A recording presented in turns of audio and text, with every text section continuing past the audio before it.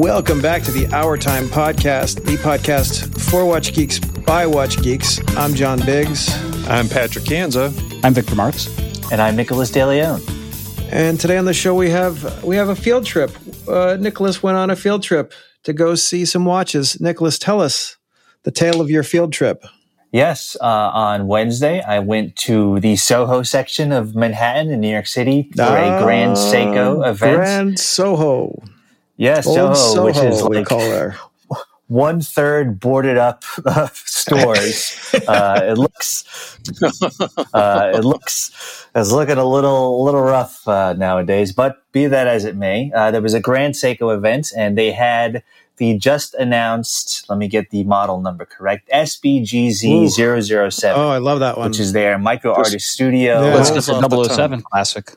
Yes, it was very, as I was saying before we hit record, it's a little bit hard to evaluate something like that. It is obviously a well executed watch. It is objectively like really nice, but to my taste, I don't know. A little loud, I might say. I don't know what you guys think, but it was nice to meet the Grand Seiko folks in the flesh. They're very, very, let's say they're fans of the show and of the site. And it was just nice to touch base with the Seiko folks. I mean, I don't know. I can't independently verify this dude's browser history. I'm excited that Patrick's on the show too. This is a first for us. When's the last time you were on the show, Patrick? It's been a couple of years. At least you actually work, so that's an interesting thing. So you actually, the rest of us are just literally just lay around the house all day. Yeah. The old day job has a tendency of getting in the way of fun things like this. All right. Well, so tell us the experience of the Seiko, Nicholas, and let's talk about the Seiko. Yeah, well, it was a nice little boutique in Soho. They had pretty much every model. They also had the Four Seasons that were announced that we discussed on the show a couple months ago.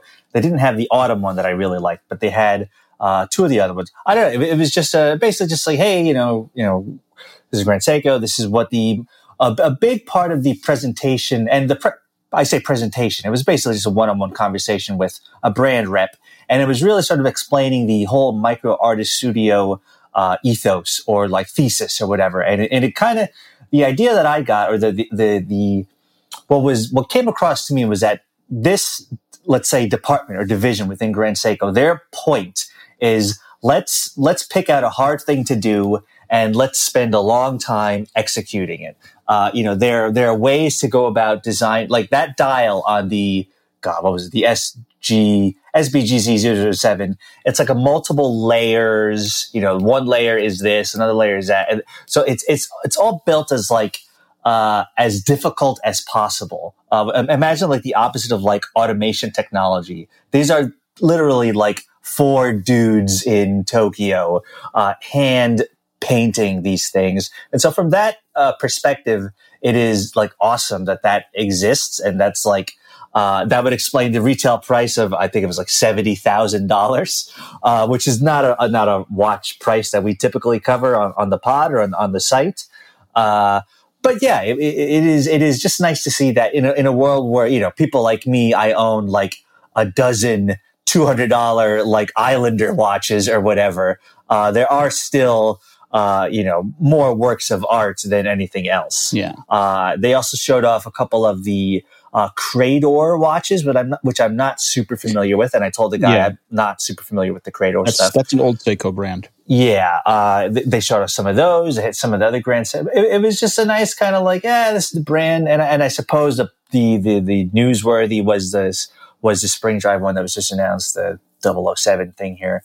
But yeah, it is. I don't know. It was nice, and it was funny. I think the guy said that was their first sort of in-person event, since the pandemic started. And the guy was like, I got dressed up. It feels great to see folks. I believe I saw one of the guys from wornandwound.com ahead of me. I'm pretty sure that was the guy. Ooh, was there a rumble? He was ahead of you. You got to jump him in line, right? Was it a rumble? No. I think I heard him. We didn't actually say hello, but I was like, I think that's the guy from the podcast. But it's sort of neat. This was actually my first watch event. Obviously I have a day job. I had taken the day off to cover this. And yeah, I don't know. It was nice. I got a little watch box, as Victor had mentioned, Seiko swag. Wow. I got a little watch box and a little catalog type thing. So I don't know, a nice little trip basically. And the store was, if you're in the New York City area and you're into Grand Seiko, or even like vaguely like curious about it, the store is like very well done. They have like pretty much every model there. It is your Soho boutique. So it's like, 5 feet wide by 7 feet long. It's not a very big store. But yeah, a fun little experience is what I'd say. Well, and it's probably better off the Worn and Wound guys didn't know you were there for a wristwatch review because we're generally pretty collegial with most of our fellow publications. Except for those guys. That's one that we've poked at them with a sharp stick a couple times. Yeah, they hate us. They hate us. I was actually curious what are like the politics of like who likes who hates who. Man, I'm still so new. I'm like, I don't know. They're all, and it's funny. They all like do different like monochrome and fratello. They all cover like their. It's all literally the same crap. It's literally there's no angle. You want to talk angle? Talk Hodinkee. Hodinkee has an angle. Hodinkee's angle is they want to sell some Hodinkee watches. Fratello's angle is that he's a nice European dude who's cool. And then I don't read anybody else. So those are the angles monochrome, that I got for you. A blog to watch. Blog to watch is Ariel. Ariel's exhausted by the watch industry, just like we all are. Everybody's exhausted by the watch industry. Patrick, are you exhausted by the watch industry? I will say there are some days that it is more difficult than others to write about yet another watch. It's a new dial color. The end. Yeah. Well, I'm not. Well, I may be jaded in some consumer electronics stuff, but watches is still sort of new to me. And I'm still like, oh, that's neat, a new dial color. So I haven't gotten there yet. That's why we bring on the new flesh, the flesh of the innocence. What else we got, Nicholas? You had something else. Well, yes. Speaking of like, a new dial color, Hamilton the other day, maybe 2 days ago, announced the khaki field mechanical, which I have the white dial version, but they announced a bronze version. Which I really quite like. It retails for I think $825, something like that. It's a little bit smaller actually than the regular one. The normal one is 42 millimeter. This is I want to say 38. And if I'm going to go to the store tomorrow, if they have it in person, I will buy it. And I think that will be my watch purchase. I was debating getting a Doxa a couple weeks ago. May get this one and just be like, all right, this is half the price of the Doxa. I don't know. I like that bronze color. Obviously it's going to turn to some crazy other color. No, don't do a bronze. You're going to do a bronze? It's bronze. Yeah. Don't do a bronze. Like it. Do you hate that? It's gonna turn dark brown and then it's gonna turn green. It's going to turn dark brown. It's going to turn your hand. It's going to turn your arm green. Well, the back is titanium, so hopefully that doesn't. It's going to turn your hand green. You're not going to. Don't get a bronze. We'll see what happens. We'll see. I'm surprised that bronze is still. We're still seeing the bronze cases because that was like 5, 6, 7 years ago. That was huge in the micros, right? Everyone was coming out with bronze and brass alloys, and now it's like the big guys have caught on to it as another material to play around with. And Tudor just announced a bronze like yesterday. The Black Bay. So bad. Yeah. I don't know. I like it sounds like you guys are trying to talk me off the ledge, but I like just as a color. It looks, I don't know. I like it. I like the looks of it. It does give you a warmth that you don't get from, a steel case. And I don't know, like over on, like on Instagram, if you follow Justin Frost, he's over part of Watch You Seek now, but he plays around with his bronze cases and brass cases quite a bit with forcing the patina and playing around with it. So I don't know. I think if you like it, you can have fun with it. But do you want to purchase a watch that's immediately going to fall apart? That's immediately like rusting. Maybe I'm at the point in my life where I've just got money. Maybe you're at the point where you just want to let the world rot around you. I'm ready to live. I don't know. I saw an interview. I guess it was someone from Hamilton, and he was like, "Yes, this is neat. The minute you open the box, it's going to start like living or whatever the verb they're trying to use. For heaven's sake, it feels neat to me. I don't know. I don't know. We'll see. That was like when Steve Jobs wanted the original, like the metal iPhone, like the original iPhones. They were supposed to have they were supposed to have a patina. You were supposed to slowly but surely like wear off the PVD coating, and it was supposed to look like a piece of. Oh, really? It was supposed to look like a well crafted machine that's been used in a well loved for decades, but you only keep the damn thing for a year, so there was no opportunity for it to even do it, and then you would drop it and just crack the whole thing anyway, so it doesn't matter. Well, I'm not for this. I cannot allow it. All right. I wish you would. I wish you would have checked. I wish you would have checked with us. Now it's too late. Now you're addicted. Now you're going to do it. I haven't bought it yet. I haven't purchased it. I love the bold statement. The bold statement. If they have it, I'm going to buy it. That commitment, that gutsy move that was like you were confident was impressive, and I respect that. But I mean, this is corrosion. You want to buy something that's going to corrode? I can give you some iron oxide. You want? Yeah. I bought a Oris. I bought that Oris. I had the Oris big date hand or whatever. I got the bronze. I'm like, this is going to be great. Okay. I'm going to love it. I wore it for like one day and my arm was already brown. Really? And it started to corrode immediately. I sold it as quickly as I could because I knew it was only going to get worse. Huh. But isn't that the whole thing though with the bronze cases? Like once it gets that layer of the oxidization on top of it, underneath it should be except if you ever want to see it again, you got to polish it, which means ruining it. So what have you done? You've got nothing. Yeah, nothing. You get nothing. Sounds like you got a lot to think about. You got a lot. There's a lot of things. There's a lot of things you really have to think about. Like I said, I intend to see it in person tomorrow. If they have it, then I have it. If they don't have it, then forget it. Bring a cup of ammonia and salt and just drop it in there and just watch it. And just watch it turn voltage and watch it disintegrate. And, I think they'll let me do that. I'm a very important podcast sales representative. Just let me break this. Give me some material. Give me some whatchamacallit. Can everyone leave the store for an hour? Thank you. So those are the two things I wanted to discuss. We'll see what happens. Patrick, TBD. What do you got going on in your life? What's happening in your watch world? It's just rotating through. Got some interesting things in for review. Got the very glowy Far and Swit watch. Actually, the guy here, he's actually local to me in the Chicago suburbs, so that's kind of a cool little connection. Also today I've got the Christopher Ward Sealander GMT on my wrist. That's a fun new release. And so just, working through what kind of some of the interesting things. It seems like this summer has been a lot of very colorful watches, a lot of those sea plastic watches coming out as well. Well, that whatchamacallit, that bright blue one, what was it? The Shinola. Shinola, yeah. What was happening there? So that was, Shinola, their whole thing is, built in Detroit, they're assembling the movements there. And so with the Duck, that actually first came out a little bit over a year ago, starting to get more into not just, hey, here's a watch for your, wearing just for your day-to-day life, but here's something that's a purpose-built diver. I mean, Duck is a surfing term apparently, so that's why they called it the Duck. So they kind of wanted it to be a surfing watch.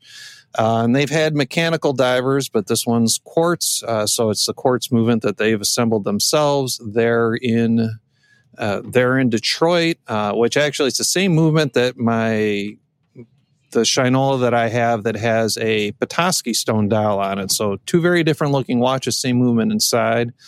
But the Duck, I mean, it's cool. They've got, very colorful options with that one. What I really liked about it is when you look at it, the bezel looks like it's, really super domed, kind of like the 50 Fathoms, it has that really domed bezel. But actually, when you look at it from the side, it's really flat. I mean, there's a curve there. So big props to those designers. They did some amazing visual tricks with that thing to make it look a lot more curved than it actually is, which kind of helps keep the profile of it down. So it was a fun watch, but as we were kind of discussing in Slack, pricing of that might not be as palatable for some. I think that's is in the $850, $875 range somewhere. So for quartz diver, that's something that folks may not be pleased about. But I'm a fan of Shinola. They're from my hometown, so I'm not entirely an impartial observer when I get those watches. I mean, I never loved Shinola by any stretch. I enjoyed what they were trying to do, but I never loved the style. I mean, I thought it was always a little expensive for what they were offering, right? Yeah, I mean, it is. But, they're doing, obviously they're not building the movements completely from scratch themselves, but they actually, and I've gone and I've toured the facility, and there's a write-up on the site for a couple of years ago about that. But, and they actually they're buying all the components of the movement, and then they're building it up themselves. They're assembling it all there, and all the watch assembly is done there.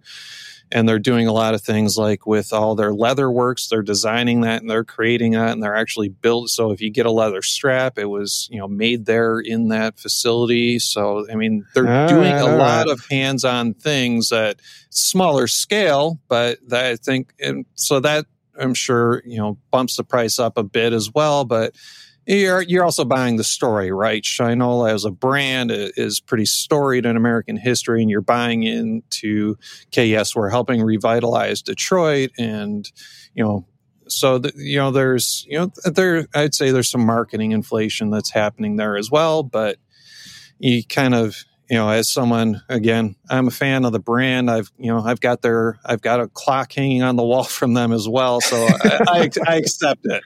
Yes. Well, you're a Shinola fanboy. That's what we're talking about. Yeah. I think that's pretty safe to say. All right. I'll allow it. I'm allowing it this time. Victor, what do you got going on? All right. So just as much as Patrick wants to lift up Shinola, we have to talk about micro brands behaving badly. So there's this watch brand called Ciga, CIGA. And they have this watch that they call the X Series watch. And it's been delayed. It's had a lot of delays. And that part's normal, right? Everyone that ever tried to ship a crowdfunded brand understands that delays happen. And you either try and schedule an account for them or you just accept. So their customers emailed us and are upset because, first of all, delayed. Second of all, because they attempted to underdeclare with customs for tax purposes. And now they're sending out the wrong watch to people who funded them. This was an Indiegogo project. And the reader that emailed me said that they ordered the titanium blue version and was replaced by a standard black-orange version that was priced less on the Indiegogo. And so he sent photos where he absolutely got the wrong watch. And the project owner is admitting in email and admitting on Facebook that they totally scammed customs, that they lowered their values in order to make their backers avoid the tax or pay less, and trying to dodge the tax man. So there's a lot going on here. So that's not. So what are they going to do to fix it? How can we help? Right now, they're basically saying nothing. Go jump in a lake. Yeah. They're saying, let's see if I open up the screenshot. Come on, screenshot. Yeah. So there are screenshots of people commenting all up and down their Indiegogo. My order just came in. I ordered and paid for the blue titanium, not the normal one. I paid a lot of money for this. Now I have the wrong watch. What's gives? Another person writes, my blue titanium arrived, except it's not. It's the original black one. You send me my blue titanium when you useless thieving bastards. People received the wrong watch. Lots of people coming up here saying that they didn't get the right thing. And that just going by the comments, it's not a scientific study, obviously, but if they delivered the wrong watch to everyone, then they raised a lot of money by giving people the lesser thing, right? They raised, this whole project was like £776,000. Oh, yeah. Wow. Yeah. I mean, I think this is kind of turning into a case study, right? Of, what we haven't said it as much, but when we've written about crowdfunding stuff in the past, it's always very much buyer beware. Like, okay, this brand A has this track record, they've delivered before, but there's no guarantee that it's actually going to play out.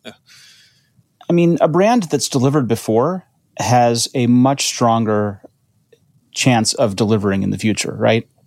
It's that first timer that's difficult because you have no idea what they've done. Right, but this example here, I mean, Sega, they've been around for at least a couple years, and so this you would have expected better behavior. So right, but you can also argue that like somebody who's just starting out, who's just like starting, they want to be extra careful about the whole thing. They're going to set it up properly, whereas like a company like this is going to be like, oh well, we did something wrong. So the whole situation went wrong, so we're unable to deliver. But I mean, this is pretty ridiculous. The fact that they completely stole, they sent them titanium, or they sent them non-titanium when they wanted titanium or whatever. That's pretty wild. Yeah. So we're gonna hold them accountable, and we're gonna take them to the People's Court of Watchology, orology as they call it. Yeah. Well, you know what, I've talked with that brand in the past. Let me see if I can dig up some contact information for you, Victor, and see if we can chase this one a little bit more. Yeah, it's 1010 win. No, it's what is it? The TV channel that always does like Patrick Kansas is Channel problem stopper. Problem solvers. Channel 5 problem solvers with Patrick Kansas. Sir, do you realize you're sending the wrong watch to people? Get out of my store. Anyway, we're there was a thing in New York We're not City talking to anyone. Years ago. Shame on you. Shame on you. God, I think that was Channel 2. I'm old from New York. Yeah. Anyway, all right. I don't have anything to add. All I was doing last week was fixing a 6139 Seiko, because I had the Pogue, and I basically bought new hands for it, and I bought a new bezel. So I'm going to try to sell it on eBay for like way more than I probably ever paid for it. I don't even know. It doesn't really work yet, and all the buttons are shooting out really fast, which is problematic. But I'll solve it. How are you at putting hands on? It was fine. It worked well. The issue was I kind of bent the seconds hand for a minute, but then I fixed it. I'm an acceptable watch person. I just can't. I don't want to take apart the movement at all. I'm just scared of that. Yeah. But I'll clean the thing. Where did you get this?